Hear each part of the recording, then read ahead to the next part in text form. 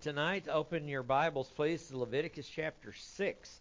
Leviticus chapter 6, we're going to continue our study of this amazing book, and Lord willing, I'll be able to keep up the pace of a chapter a night and kind of get a better contextual flow through the particular book.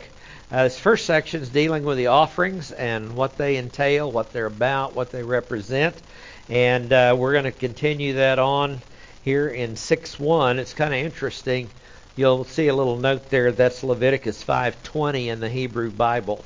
They broke up the paragraph divisions and chapter divisions differently in the book of Leviticus for some reason known only to those people that do such things. But this is actually 5:20 in the Hebrew Bible. So these first 7 verses go with chapter 5 in the Hebrew Bible, and then actually what we have is 6:8 is actually 6:1 in the Hebrew Bible. So, and I think they level out again at the end of 7, but I'm not going to swear to that right now. But anyway, let's just take a moment for prayer to get ourselves ready to study the Word of God. Let us pray.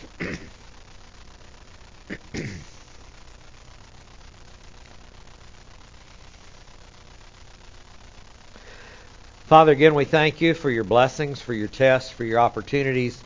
We thank you for your amazing word. We thank you for its precision. We thank you that it is trustworthy. We thank you that we can open it up today, and it's just as relevant today as the day in which it was written. Father, we give you the praise for all that. I pray that the Holy Spirit will grant us insight and understanding as we move through this amazing book. We ask this in Jesus' name. Amen. Well, in Leviticus chapter 6, we're going to see this phrase, then the Lord spoke to Moses, saying. I put a little note at the end of this chapter, but I'll go ahead and talk about it now. The word speak there is a PL perfect of davar, which is a word that's a Hebrew word similar to logos in the Greek that emphasizes the definition and meaning of the word. And then the word saying is amar. It's akin to the word rhema in the Greek, which emphasizes the utterance of the word, the spoken word itself. And so it's kind of redundant. It's what they call a Hebraism, and you'll see it carried over that way into the New Testament, even when they're writing in Greek. You'll say, and the Lord answered and said. What? Isn't answering and saying the same thing? Actually, it's not. And it's a Hebraism that basically says he thought about it first and then he spoke. He answered up here and then he spoke out here. And that's the Hebraism that comes out of the Old Testament here. In verse 2, this speaks about financial harm to others. This is going to be the trespass offering, but it's also going to deal with some specifics. And it says, when a person, again, this is nephesh, when a soul sins, and this is our word kata, which is the normal word for sin that we find, and acts unfaithfully. Now, this is the word ma'al, M-A-A-L. And ma'al, the word's actually doubled here. It's kind of like the dying you shall die we see in Genesis chapter 2. This is a word we saw last week, and it basically acts unfaithfully as not just acts unfaithfully, but covered it up. Okay, it's something that they did. They know they did. These are clearly in this chapter dealing with sins of conscious sins. That they know what they're doing. It's not a mistake, and it clearly comes out here. And it basically says acts unfaithfully or covers a cover-up is literally what it says, against the Lord. Now, it's futile to try and hide anything from the Lord, but sometimes the sin nature takes hold of people and things, and they think, yeah, he won't notice. Well, we just read in 2 Peter 3, there's nothing that escapes his notice, and his judgment is not even nodding off, is what the word said. Now, he says against the Lord. So the first thing here is an action against the Lord. And then it's how it's manifested. See, it says, and deceives.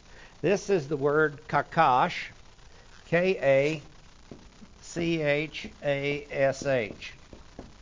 K-A-C-H-A-S-H.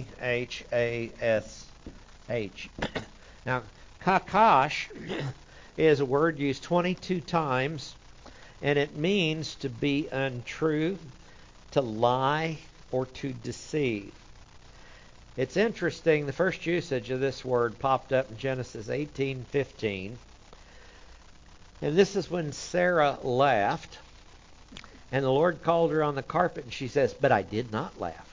It says she denied it and said she was covering it up. I mean, here's a good picture of the way the words are used and all that. And when she was confronted with it, then she just said, "No, I didn't do that." And the Lord said, "Oh, yes, you did.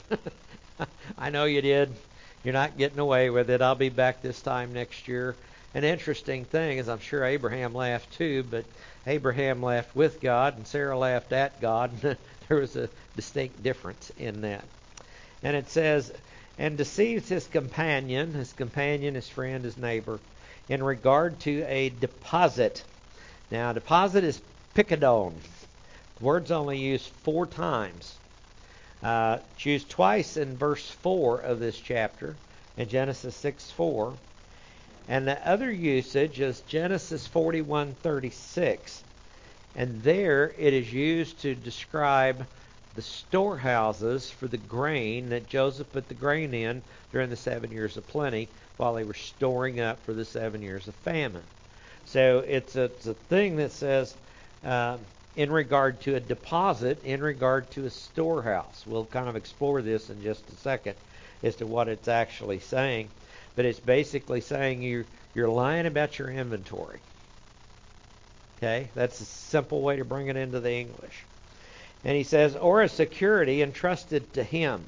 Now, this is the word tesumeth, T-E-S-U-M-E-T-H.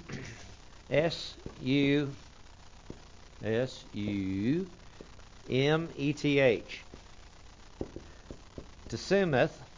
This word's not used very often either. It's only used once, in fact. So it's coupled with the word hand. Yod is the word for hand. So it says basically, tesumeth is a pledge. So it says a pledging of the hand. And this is where we got handshake from. It's a handshake deal. Okay, you made an agreement. You made it on a handshake. It's not written down anywhere, but you made it on a handshake. Then thus it became a contract. So like Jesus said, let your yes be yes and your no be no, and any other stuff's evil. So when we give our word, that's what it's supposed to be, and that's part of what this is talking about here. You've given your word about something, and then you decide not to do it. Or through robbery. Robbery is a gazel, G-A-Z-E-L, used 4 times. And this means anything taken away by violence. Armed robbery would describe it. You wouldn't have to be armed. You could just threaten somebody or whatever, but you took something by violence. He says, or if he has extorted, and that is the word ashak, A-S-H-A-Q. Let's see if I can get this right. Ashak. And ashak, word used 35 times. It's used in Leviticus 19:13 about not defrauding a neighbor. And it's used in Deuteronomy 24:14. Don't defraud somebody working for you. Okay, so that it's pretty 35 usages of it, and it gives us a pretty good extent of what it's talking about there. So, and there's some serious warnings about this. You don't defraud or extort your neighbor. You don't defraud or extort a worker, somebody that you've hired to work for you. He says, if he is extorted or defrauded from his companion. In verse 3, or is found what was lost and lied about it. Okay, you found a handbag, and you find the identification, and you know who it is, and then you just keep it. If you find it, you're supposed to return it under the laws of Israel. I know this is all laws of Israel, but we're looking at some stuff that he's telling us is just kind of the doctrine of the blatantly obvious. These are sins, and they're conscious sins, and people that don't do these things by accident. They do these things by conscious decision. And he says, has found what was lost and lied about it and sworn falsely. Literally in the Hebrew it says, sworn into a sham. Interesting phrase. You have basically, did you find it? No. He lied about it. And he says, kind of like Peter, I swear it wasn't me that was with the Galilean. It was just kind of the same type of thing. Peter violated so many laws under the Mosaic law that night before the cross. It's hard to count. And he says, so that he sins, kata, once again, in regard to any one of the things a man may do. So this is not an exhaustive list. Okay? He's saying there is sin involved, and there are other things that are clear issues of ethics, morality. There are things like that a person should know are no good. Now, these are sins of various kinds of deception. That's what it's when a person sins against the Lord, he acts unfaithfully, tries to cover it up against the Lord, and he's found out about it. They're a conscious deception. Thus, they are known sins. These are things you can't do just by accident. I mean, armed robbery is not an accident. It has nothing to do with your environment. It has nothing to do with anything else. It's something that you decided to do. The sins mentioned include lying about your inventories. That's that storehouse word that is used there. Basically, why would you lie about your inventory? Companies do it all the time. They can drive up the prices, law of supply and demand. Say we don't have much oil. They did that back in the 70s. I was in Houston at the time, back in the 70s, and they said, well, there's just a shortage of oil. And then Marvin Zindler with Eyewitness News came on. He's the one that uncovered the best little whorehouse in Texas. They made a movie about it. But Marvin Zindler is the one that found it, and he found that all of the oil tanks in Houston were full, and there were 5 tankers waiting offshore to unload their stuff. So it was a fabrication. There was not a shortage, but they used it to drive up the prices. Or why else? Why would you want to inflate your inventory? Because you want security for a loan. Okay, like what is your net worth? When you go in to apply for a loan, they did the same thing with the Jews. They weren't supposed to charge exceptional or excessive interest, but they had to, if they put up a surety for it, or their chariot or whatever they had back then, they put that up. And if they said, well, I've got 10 chariots, I want to make a loan on them, they only had 5. That's what these kind of laws are against. It's also a sin that any handshake agreement has been made. And that's the way we used to do business. It's really discouraging that it's not done that way now. And people end up turning things over to attorneys instead of being able to work it out. Jesus said, if you got something against your brother, go and fix it before you go to court. Fix it. Make amends. And that all comes right out of the law. That principle comes right out of what we're looking at right here. If you take something from somebody, restore it. Okay? And if you try to hide that you took it from them, you not only restore it, but you add 20% to it. And then you offer up a sacrifice. I mean, so it's not over. It was expensive to cheat under the Mosaic law. But now it seems to get rewarded in so many circles. Taking from another, you shall not steal. 8th commandment, Exodus 20, verse 15.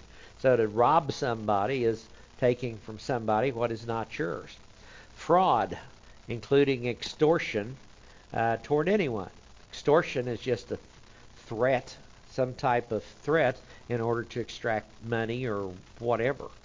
And it's all fraud, but that would include extortion, which usually involves threats of some kind.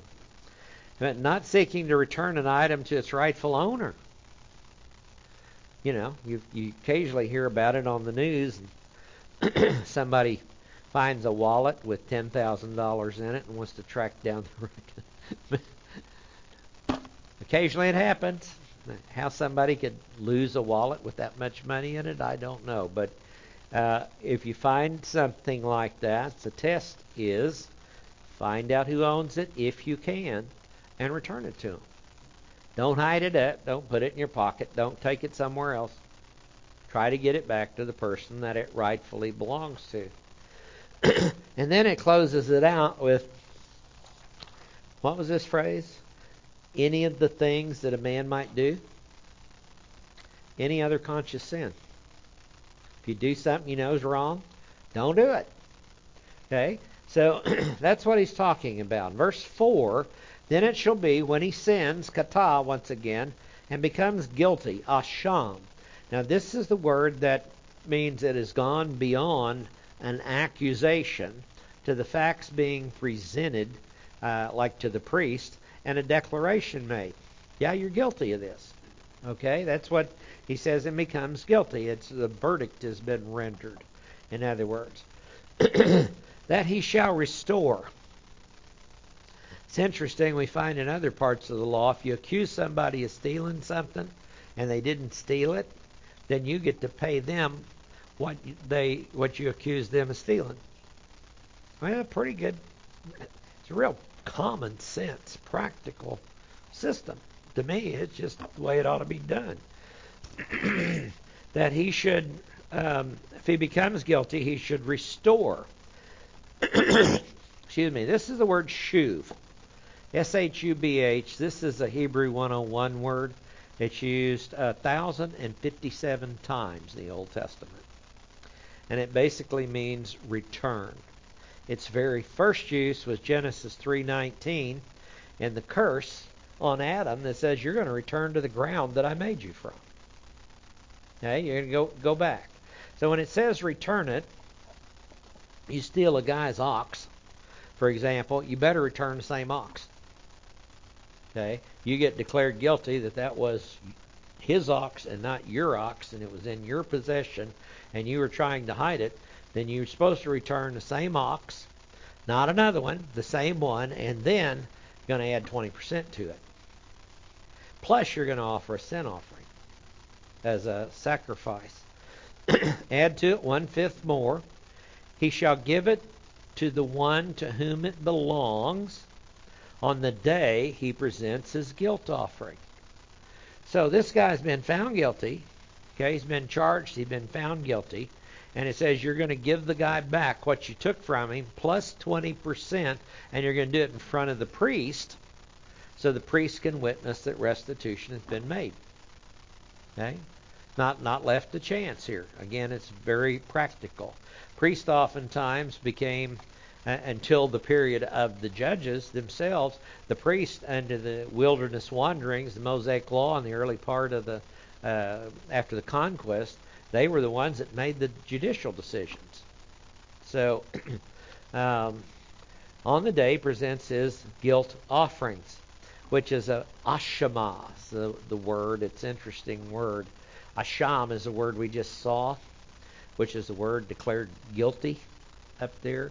It just took that word, turned it into a feminine noun, and it basically is used to describe the guilt or the trespass offering itself for being found guilty. So when you're found guilty, you restore, you add 20%, and you offer up an offering. Now, to me, that's so practical because that's going to hurt. You know, that's going to hurt people.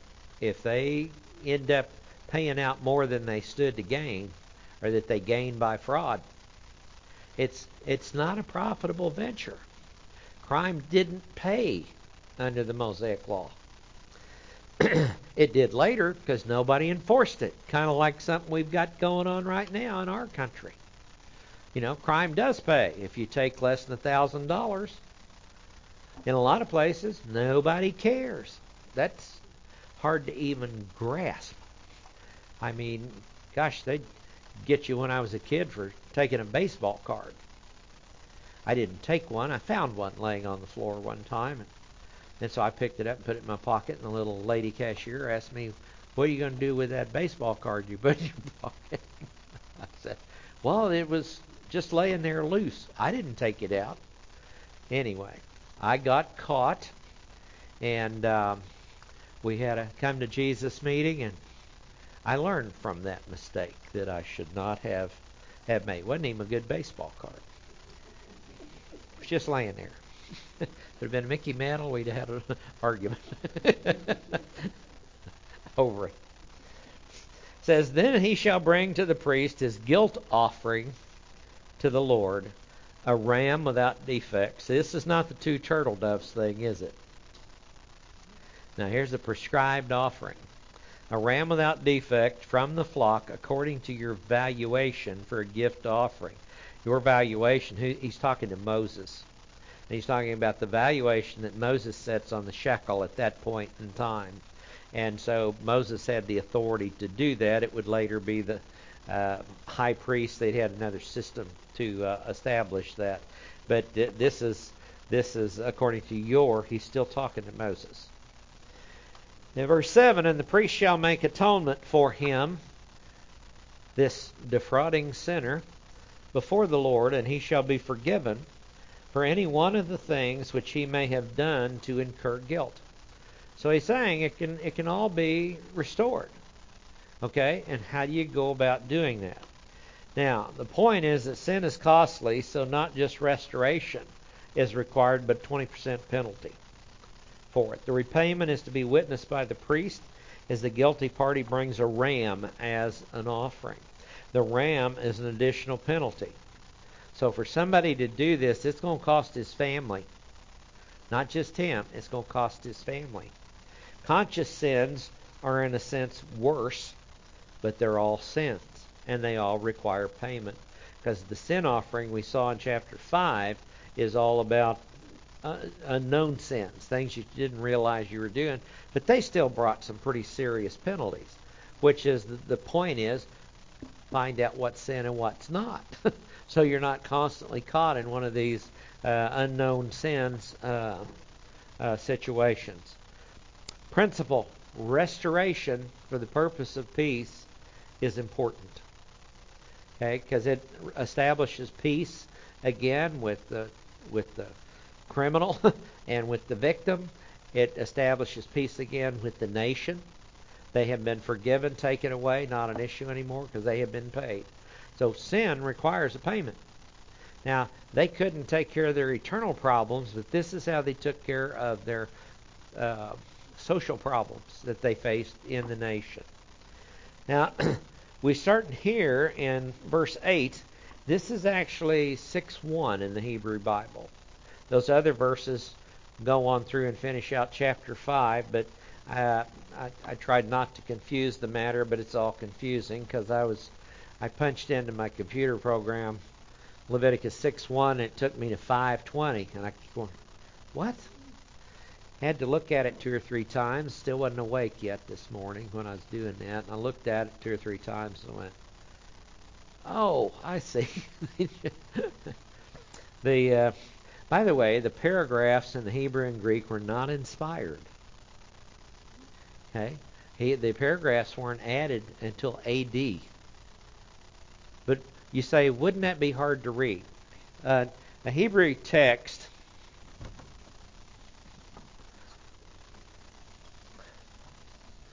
you see, we break all the words up. We break them up neatly. Okay, we're going to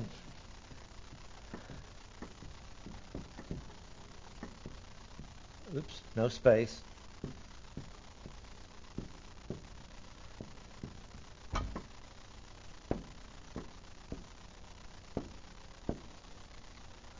All right, that's all one word. That's how it was written, right to left. It goes till it runs out of the page, goes back, starts again. Kind of like eating corn on the cob. Okay? And it runs from right to left. Greek did the same thing. They didn't have spaces because they didn't have a whole lot of paper. They don't have paper like we have. They couldn't process it like we do. And they couldn't make photocopies like we can. So they put this all together. But if you're a Jew and this is the way you're taught it, this is no problem to you at all. Just look at that without any spaces and read it very clearly, because you go, Bereshit, in a beginning, bara, he created, Elohim. Elohim, he created, because the verb comes in front of the noun in there. And there's series of long vowels, and there are also series of final, what they call a final letter. M looks like this if it's in the middle of the word. It looks like this if it's on the end of the word. The S in the Greek is the same way. So, and the TZ in the Hebrew looks like this in the middle of the word, looks like that on the end of the word. So there are different ways. They knew where the words stopped and started. They knew where they began. And it is no problem if you're taught that way to begin with. You don't need the spaces. Well, they finally, whenever they got a little more paper, they decided they're going to put some verse numbers in it. God didn't say, all right, write Deuteronomy 6:4, Moses. And he just said, write this down. So that's what Moses wrote. And then they came in and added verse numbers so we could find things easier, added the addresses and all that. And they broke the paragraphs into the way that they were understood by the transmitters of the text, the copyists of the text. These people were very familiar with the text. They understood where every letter was supposed to fit, how it was supposed to be in there. And so they're able to read and get a break point in the thought. So they broke it into paragraphs. And that's how it happened later. So now when we get Hebrew text, it's all broken into paragraphs, and we got little numbers for the verse numbers and all those other things. But the people that received all this, that's what it looked like. And they just go, oh, in the beginning God created the heavens and the earth. It's no big deal to them. That's just the way they did it. Now, so this is 6:1. Now that was that little side note lesson that we have. 6:8 says, then the Lord spoke to Moses, saying, we're going to see that multiple times in this chapter. The Lord spoke to Moses, saying. And I actually like the way the Hebrews broke it apart better than the Masoretes broke it apart in the 800s AD. Because this first 7 verses went with the last chapter better than it goes with this chapter. But it is what it is, and I don't want to go redoing all of the paragraphs in the Bible. So in verse 9 he says command. This is the PL imperative of zawah. This is one of those cool words. T-Z-A-W-A-H. Zawah is used 494 times. First use is in Genesis 2:16. And he said to Moses, command.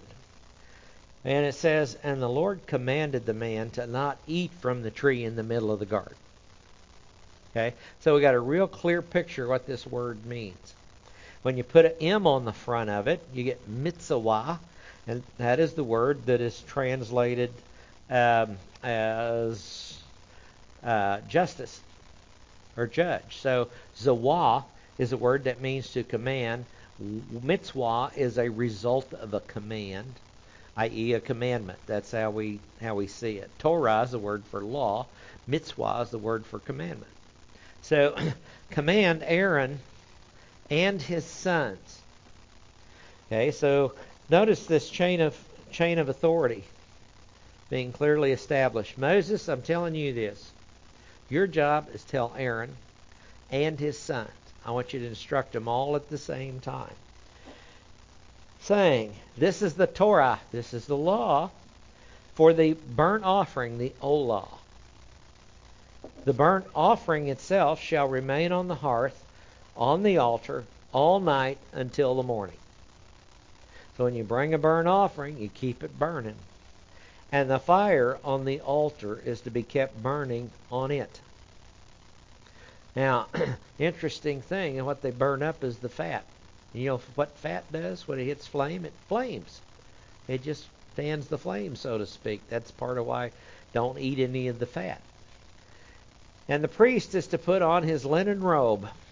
This is the word abad, B-A-D-H, used 23 times. They were told to make these linen garments, fine linen cotton garments, in Exodus 28:42. And he says he shall put on undergarments next to his flesh. And he shall take up the ashes to which the fire reduces the burnt offering on the altar and place them beside the altar. Now, God is so practical here because the bronze altar was set on a mound. There's the mound. There's the bronze altar. And I'm a terrible artist. I'll put labels on it if you need. But here is the bronze altar. But what happens when a priest goes up to the altar, to the people standing on the ground? He flashes them. Looks like a pride parade. Okay? So he's going up there and he's got to bend over to get the ashes out of the altar, and then he puts them back on the ground here before he takes them out of the camp. And he's going to get dirty because this altar is not like our little outdoor cookers. This is a big altar, and it's going to have a lot of ashes in it after the bull is burned up and the rams and the day's offerings are all burned up. And so he says, he shall take off his garments and put on other garments and carry the ashes outside the camp to a clean place. Why would you do that? The Lord basically told the priest, don't expose yourself. Okay? It is very poor decorum to expose yourself in places that doesn't need to be exposed. Okay? And so he shall take it off and take him outside to a clean place, and the fire on the altar shall be kept burning on it. Now that's quite a task, isn't it? You got to get the ashes out of the altar and keep the fire burning. You think they saved this for the lowest ranking priest, for their new probies, if you will? And they said, "Okay, your turn. You get to go up and do this." You can probably see why they wanted a lot of them too. And so he says, "It shall not go out. The priest shall burn wood on it every morning. He shall lay out the burnt offering on it, and offer up and smoke the fat portions of the peace offerings on it. Fire shall be kept burning continually on the altar." It's not to go out. See how many times he says that going through there? Don't let the fire go out. Now, atonement for sins is needed all the time till the issue's settled. Why do they not want this thing to go out? Atonement is a covering, right? What happens when you have a pile of stuff out there and you got it covered up with a tarp? Okay, you don't want it exposed anymore, so you leave the covering on it. And that's what this fire and the burnt offering and that picture is a picture of propitiation and also a picture of atonement. So he's saying you got to keep these things covered, okay, until they're totally paid for. The priest is to be sure he's completely covered when going up to the altar so as not to expose any private parts. It is untoward, it is improper, etc. This is not a pride parade. That's what he's saying. Being soiled from taking up the ashes, the priest is to change clothes and take the ashes outside the camp to cleanse the outside. What's the interesting thing about ashes? They're sterile. Why was Job sitting in the ash pile? Okay? Why did they cover themselves with ashes from time to time? To sterilize is what they did. And so taking him outside the camp. What is happening? It's a very beautiful, subtle picture of evangelism. This is a burnt offering, and you're taking the ashes of this burnt offering that is a picture of propitiation, reconciliation, redemption.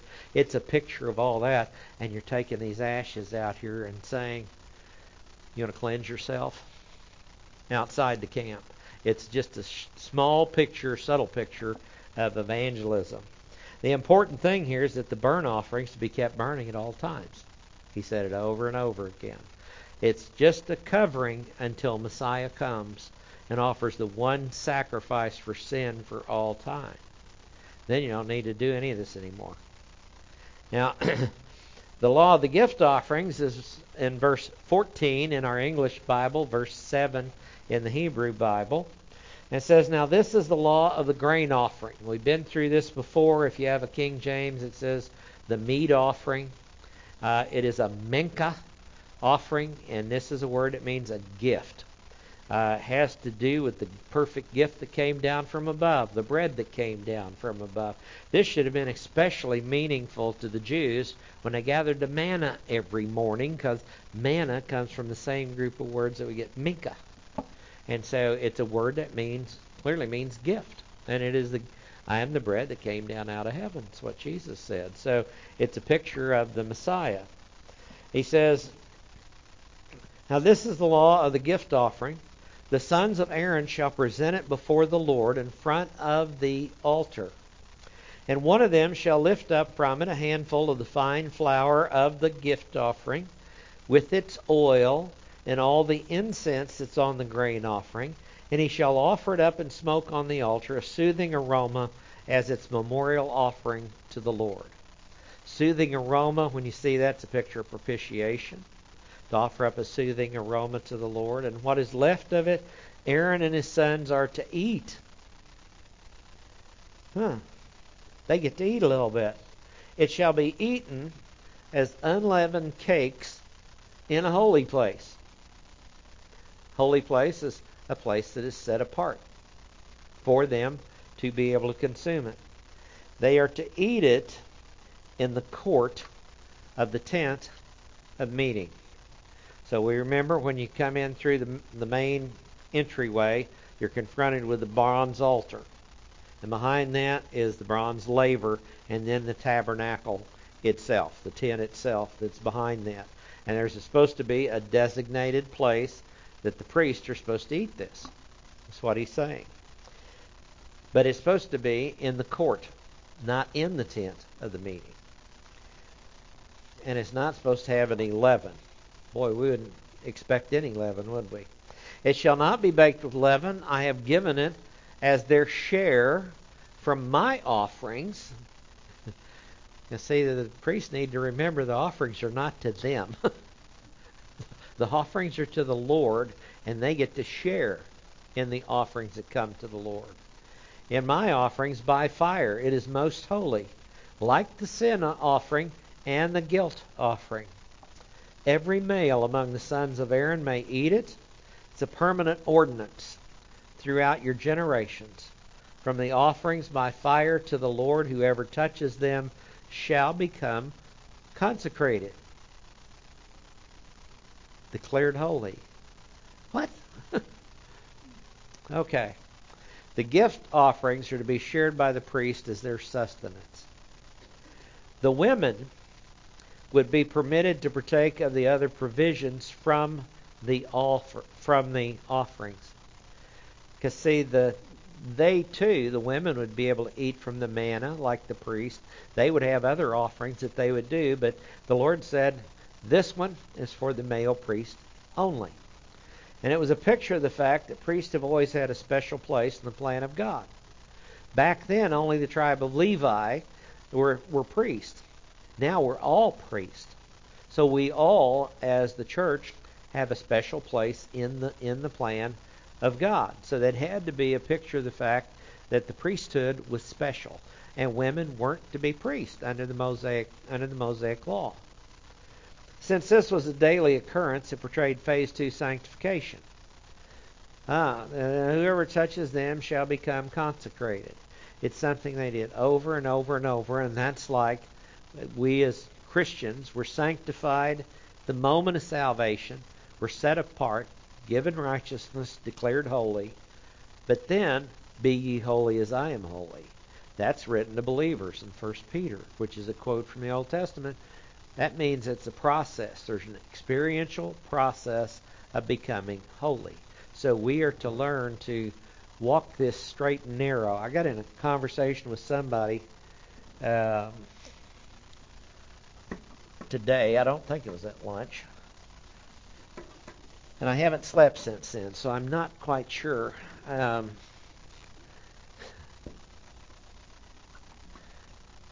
The word righteous, Greek is dikaios, means straight. That's its very root, basic meaning. We have been imputed with the straightness of God. So should Christians be straight or gay? Answer that. Okay. Dikaios means straight. And where are we in? The middle of a crooked and perverted generation. And yet, to be holy means that we're walking a straight path with our eyes fixed on Jesus, the author and finisher of our faith. That means we are trying to live the righteousness that was given to us at the moment of salvation. Without that, it's impossible. With that, it is possible. But it is a very clearly a process. Because that means we're going to learn what is pleasing in the eyes of the Lord, and we're going to try to make it our life. To be occupied with Christ, that's what that's all being about. To be occupied with Christ is walk that straight and narrow line just like He did, to be a witness for Him. Now, phase 2, sanctification. And a question, were the priests hoping that people would sin so they could eat? I suspect at different times in the life of Israel, yes, they were. I saw false accusations, no telling what could be brought against people when people get a little bit of power and no character. We still see it today. Now, verse 19 to 23 is an offering for the anointing of the priest. And the Lord spoke to Moses, saying, these are obviously different increments that He's giving to him. It appears different times, probably not very far apart, but He said the Lord spoke to Moses. So He's telling us, in fact, I'm going to look up, if I remember it, how many times it says the Lord spoke to Moses in the Mosaic Law. Because every time He did, it was something, He's getting ready to unveil a law. He says, this is the offering, this is the korban, which Aaron and his sons are to present to the Lord on the day when He makes it a singular, not they being all the priests, but Aaron is to be anointed first of all as the high priest. And there's a separate set, we went through it in Exodus, there's a separate set of instructions to put the high priest in place, especially with the first time. There's also special ordination instructions for the normal Levitical priest. But it says, when he, singular here, pronouns are important, especially if you're studying language. When he is anointed, the 1/10 of an ephah. Now, if you got any ephah measures in your pantry in there, it's good to know that a 1/10 of an ephah is also known as an omer. The omer measures in there. An omer is about 7.5 pints. Now, we could figure that one out. Okay? What is it? 2 pints to the quart? Is that what it is? 2 pints to the quart, so it's almost a gallon. Okay, now we got something we could live with here. A fine flour as a regular mincha, gift offering. Half of it in the morning, half of it in the evening. Okay? So what did they have? They have a morning to evening job. So that's what they're supposed to consecrate. And it shall be prepared with oil on a griddle. When it is well stirred, you shall bring it. Haven't run into well stirred before. I don't know if it's a shaken, not stirred type of martini or what it is, but it says, Mix it all up real good with oil in it. You shall present the grain offering in baked pieces as a soothing aroma to the Lord. And the anointed priest who will be in his place among his sons shall offer it. By a permanent ordinance it shall be entirely offered up in smoke to the Lord. So every gift offering of the priest shall be burned entirely, and it shall not be eaten. Okay, so it's saying that there are certain gift offerings, don't eat any of it. The other one we just saw, you did. But this one, which is to sanctify the high priest, don't eat any of it. Okay? It's a special offering for the anointing of Aaron, the high priest. The well-stirred oil, we know oil is a picture of the Holy Spirit, right? Is a picture of the fact the Holy Spirit is to sustain every part of the priest's life, and especially the high priest. Okay? The Holy Spirit is to be the one that he goes to for answers. He's supposed to listen to him for leading. The Holy Spirit. The breaking of the pieces indicates the breaking of the body of the Messiah. I am the bread. We find a clue about that. The Messiah, the true gift offering. It says in Matthew 26, while they were eating, Jesus took some bread. And after a blessing, he broke it. And he gave it to the disciples and said, take and eat. This is my body. And when he'd taken a cup and given thanks, he gave it to them, saying, drink from it, all of you. This is the blood of the covenant, which is poured out for many for forgiveness of sins. And I say to you, I will not drink of the fruit of the vine from now on until that day when I drink it new with you in my Father's kingdom. So Christ's broken body was offered as a complete sacrifice. And that is a picture of the fact that he paid for the sins of everyone. 1 John 2, 1 and 2, he's a propitiation for our sins, and not for ours only, but for those of the entire world. And then the sin offering, verse 24, here it is again. The Lord spoke to Moses, saying, okay, and again, he spoke. Davar is a word that emphasizes, it's got definition, it's got content to it. It's more focused on what the word means, the words mean, than the fact that it's being spoken. But it was formulated, it was thought about, and then he said it. It also indicates that he was speaking face to face with Moses, wasn't it? That this just wasn't something Moses dreamed up in his head. This was something, because being a literalist, I believe that's literally what happened. Moses, here, now, and he talked to him. We also find other places that said Moses spoke with God face to face. That doesn't seem like a dream or a vision or any other way that God communicated other than face to face. Speak to Aaron and his son, saying, this is the law of the sin offering, kata'ah, in the place where the burnt offering, olah, carbon, is slain. The sin offering shall be slain before the Lord. It is holy. The priest who offers it for sin shall eat it. Seemed like they came out with a movie a long time ago called The Sin Eater. You remember that? They did, actually. This Christian movie came out 25 years ago, maybe, and they called it The Sin Eater. And it was a typical allegorical story about this girl that could eat sins. Well, where in the world would anybody ever get an idea like that? Here we go. Okay. He offers it for sin, shall eat it. He couldn't eat the burnt offering. Nobody ate the burnt offering. People could eat from the peace offering and sometimes from the grain offering, but nobody could eat from the burnt offering. And what does it say? These things are supposed to be done at the same place. The burnt offering and the sin offering offered at the same place, which is the bronze altar. Okay? But this one, he says, the priest who offers it, next one up in the line, the one doing the sacrifices for the day, shall eat it.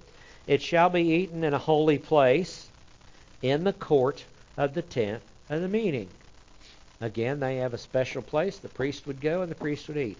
When they built the temple, same thing. They had a special place where the priest could go and the priest could eat.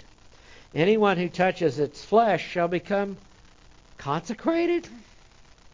What? The flesh of the sin offering shall become holy. And when any of its blood splashes on a garment in the holy place, you shall wash what was splashed on. You got to really think about these, don't you? Just stop back, because they're teaching different elements and aspects of the Christian life. They're teaching different aspects of Christology, soteriology. They're teaching different elements of that. And he says, and the earthenware vessel in which it was boiled shall be broken. Okay, you got a garment splashed with blood. You got two places you can clean it out. Okay, you can put it in a clay pot, basically. You boil it, you clean the garment, okay, and then you smash the pot. And it was boiled in a bronze vessel, it shall be scoured and rinsed in water. Every male among the priests may eat of it. It's most holy. The priests are there all day. Usually Mama was taking care of the kids and gathering the manna and doing all that sort of stuff. And the priests there offering all these offerings. And so they get to eat. They don't have to go home for lunch. That's not what they're doing. It's all provided. But no sin offering of which any of the blood is brought into the tent of the meeting to make atonement in the holy place shall be eaten. There were certain sin offerings offered up daily for the nation. We'll read about these later. And they would take some of the blood, as you know, and they'd go and they would sprinkle the lampstand, sprinkle the altar of incense. And so there was a sprinkling that was made. If that sin offering's blood was used to do that, you couldn't eat it. Is all that it's saying. Now, the burnt and sin offerings were to be slain on the bronze altar. Okay, we know early on, he's already told us, burnt offerings go on the bronze altar. So this one said the burnt offering, the sin offerings on the same altar. The bronze altar had special significance and meaning in the tabernacle. It's a place most holy. Yeah, it's a picture of what Messiah was going to do as an innocent sacrifice. That's what it was a picture of. The officiating priest got to eat from the sin offering, but not the burnt offering. But not a sin offering that was used to sprinkle and anoint the various utensils and furniture. That priest at that service pictured the imputation of sins to the body of the Messiah. He who knew no sin was made to be sin on our behalf, so we could become the righteousness of God in him. So the priest at that service, where they couldn't eat, he was that pictured the imputation of the sins to the body of the Messiah. And when the blood hits him, what happens with the blood that's there? Why did it render it unholy, unclean? Anyway, touching the sacrifice imputed righteousness to those who were there, as it was identifying with the offering. Because a person didn't just touch the sacrifice by a mistake. Okay? It basically says, I'm identifying with the sacrifice on this altar. So that's why it says all who touch, that's a volitional act, will be consecrated, set apart, made holy. Any blood that touches a garment is to be washed off at a place to be designated. Okay? So they got wash pots. They got different things set up inside of this outer court. Now, if the garment is boiled in a clay pot, it's to be destroyed because it might have absorbed some of the blood. That's just a practical thing. Okay? They're going to boil it, so maybe if there was a glaze or a finish on it or whatever it was, it still may have taken it away, and there was a strict prohibition about not eating any blood found all the way through the Mosaic Law. So if it was in there, you couldn't clean it properly, and so then they were to take and break it. It's interesting because a lot of places, when you find these archaeological finds, these ancient tells, they will find place after place that's nothing but broken pots. They'd take them out to the side of the city and they'd break these things. And a lot of times I think they used them for foundations. They'd have so many of them because a tell is just a mound. And they're layer after layer after layer after layer of where people lived. And whenever they did, they just covered it up with dirt and built on top of it. That's what they did. And they did it all over big hills, big mountains. Whenever they get ready to excavate a archaeological site, they dig a hole straight down. And then they start looking at where are the different layers and levels. And they can identify different eras based on what they find in these levels. Because whenever something changes, they just cover that up and build on top of it. It's what they did.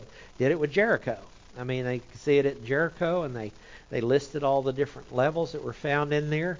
And that's one of the ways that they date archaeological sites is because Israel went and burned everything. Didn't burn it all, but they went and burned it. So when you find a burn layer on a town, you can connect it based on what pottery is found in there. It's called pottery dating. They see this pottery was used here. It was a common thing used over this particular area. Here's a burn layer. We can date all these tells, this layer, at 1405 BC. And that's how they put it together. Now, it's not the most accurate form of doing it. It's a comparison dating. If you've got your date off to begin with because you didn't get Egypt right, then you got all the dates off. But at least it's a comparison dating that you can say, this culture, and here are the Amorites, here are the Canaanites, here's the Jews, here's this. And you find out from other people who went and killed who and burned what. And then you start looking for burn layers. It's just how they do it. It's fascinating. Maybe we can actually know a real archaeologist, so maybe we can get him down here sometime. Daddy was a pastor up in Spokane, Washington, Spokane Bible Church, Todd Kennedy, and Titus is the son, and he is a full-bore doctor of archaeology. So maybe I can get him to swing through here sometime and talk with us. That'd be a lot of fun. A brass pot, though, could be sterilized for use again. Picturing the fact that some vessels, in this case believers, can be cleansed for honorable use. Now this is why did Paul put this in 2 Timothy? Well, he's well familiar with the Mosaic Law. He's a Pharisee. He says, now in a large house there are not only gold and silver vessels, but vessels of wood and earthenware. What we got here? Earthenware. Some to honor, some to dishonor. Therefore, if a man cleanses himself from these things, he will be a vessel for honor, sanctified, useful to the master, and prepared for every good work. It's just like I've said many times. You could take a spittoon that's been in a bar for 20 years, and it is possible to clean it well enough you can drink from it. Well, that's just a picture of a lot of us, isn't it? We're just a spittoon on the inside, but God can clean it. If the blood of the sin offering was used to sanctify part of the holy place furnishings, then the sacrifice was not to be eaten, portraying that the blood of the Messiah was not yet applied to our sins. Messiah had not yet come. See, 1 Peter 1:17, if you address as Father, the one who impartially judges, according to each man's work, conduct yourselves in fear during your time of stay on earth, knowing you were not redeemed with perishable things like silver or gold from your futile way of life inherited from your forefathers, but with the precious blood, as of a lamb, unblemished and spotless, the blood of Christ. Now we know that there is a spiritual meaning to the blood of Christ, but I believe there's also a physical meaning to the blood of Christ. We all have a spiritual problem. We have a physical problem. Physical problem is a sin nature. And it is called a sin nature for a reason. So it needed to be paid for too. It says, "For he was foreknown before the foundation of the world, but has appeared in these last times for your sake, who through him are believers in God, who raised him from the dead and gave him glory, so your faith and your hope are in God." Sacrifice was not to be eaten. Why? Blood of Messiah was not yet complete, and therefore the sins were still an issue. So, anyway, a lot of stuff you got to stop and think about it, but really it's fascinating to go, what did this mean? Why did they do this? And why did they not do that? Okay? And then try to answer them all. Try to answer them all. And you got to stop and think about it. But when you do, you say, oh, I see that now. Hopefully. Maybe not tonight, but if you go back through it again, maybe later. All right. Father, thank you for this day. Thank you for your love and mercy. And we thank you for each other, your blessings. We thank you that we can come together and be able to open up your word. Thank you for the encouragement we always get from opening up your word together. May we continue to do that and seek to walk this straight line you have laid out for us. For we ask it in Jesus' name. Amen.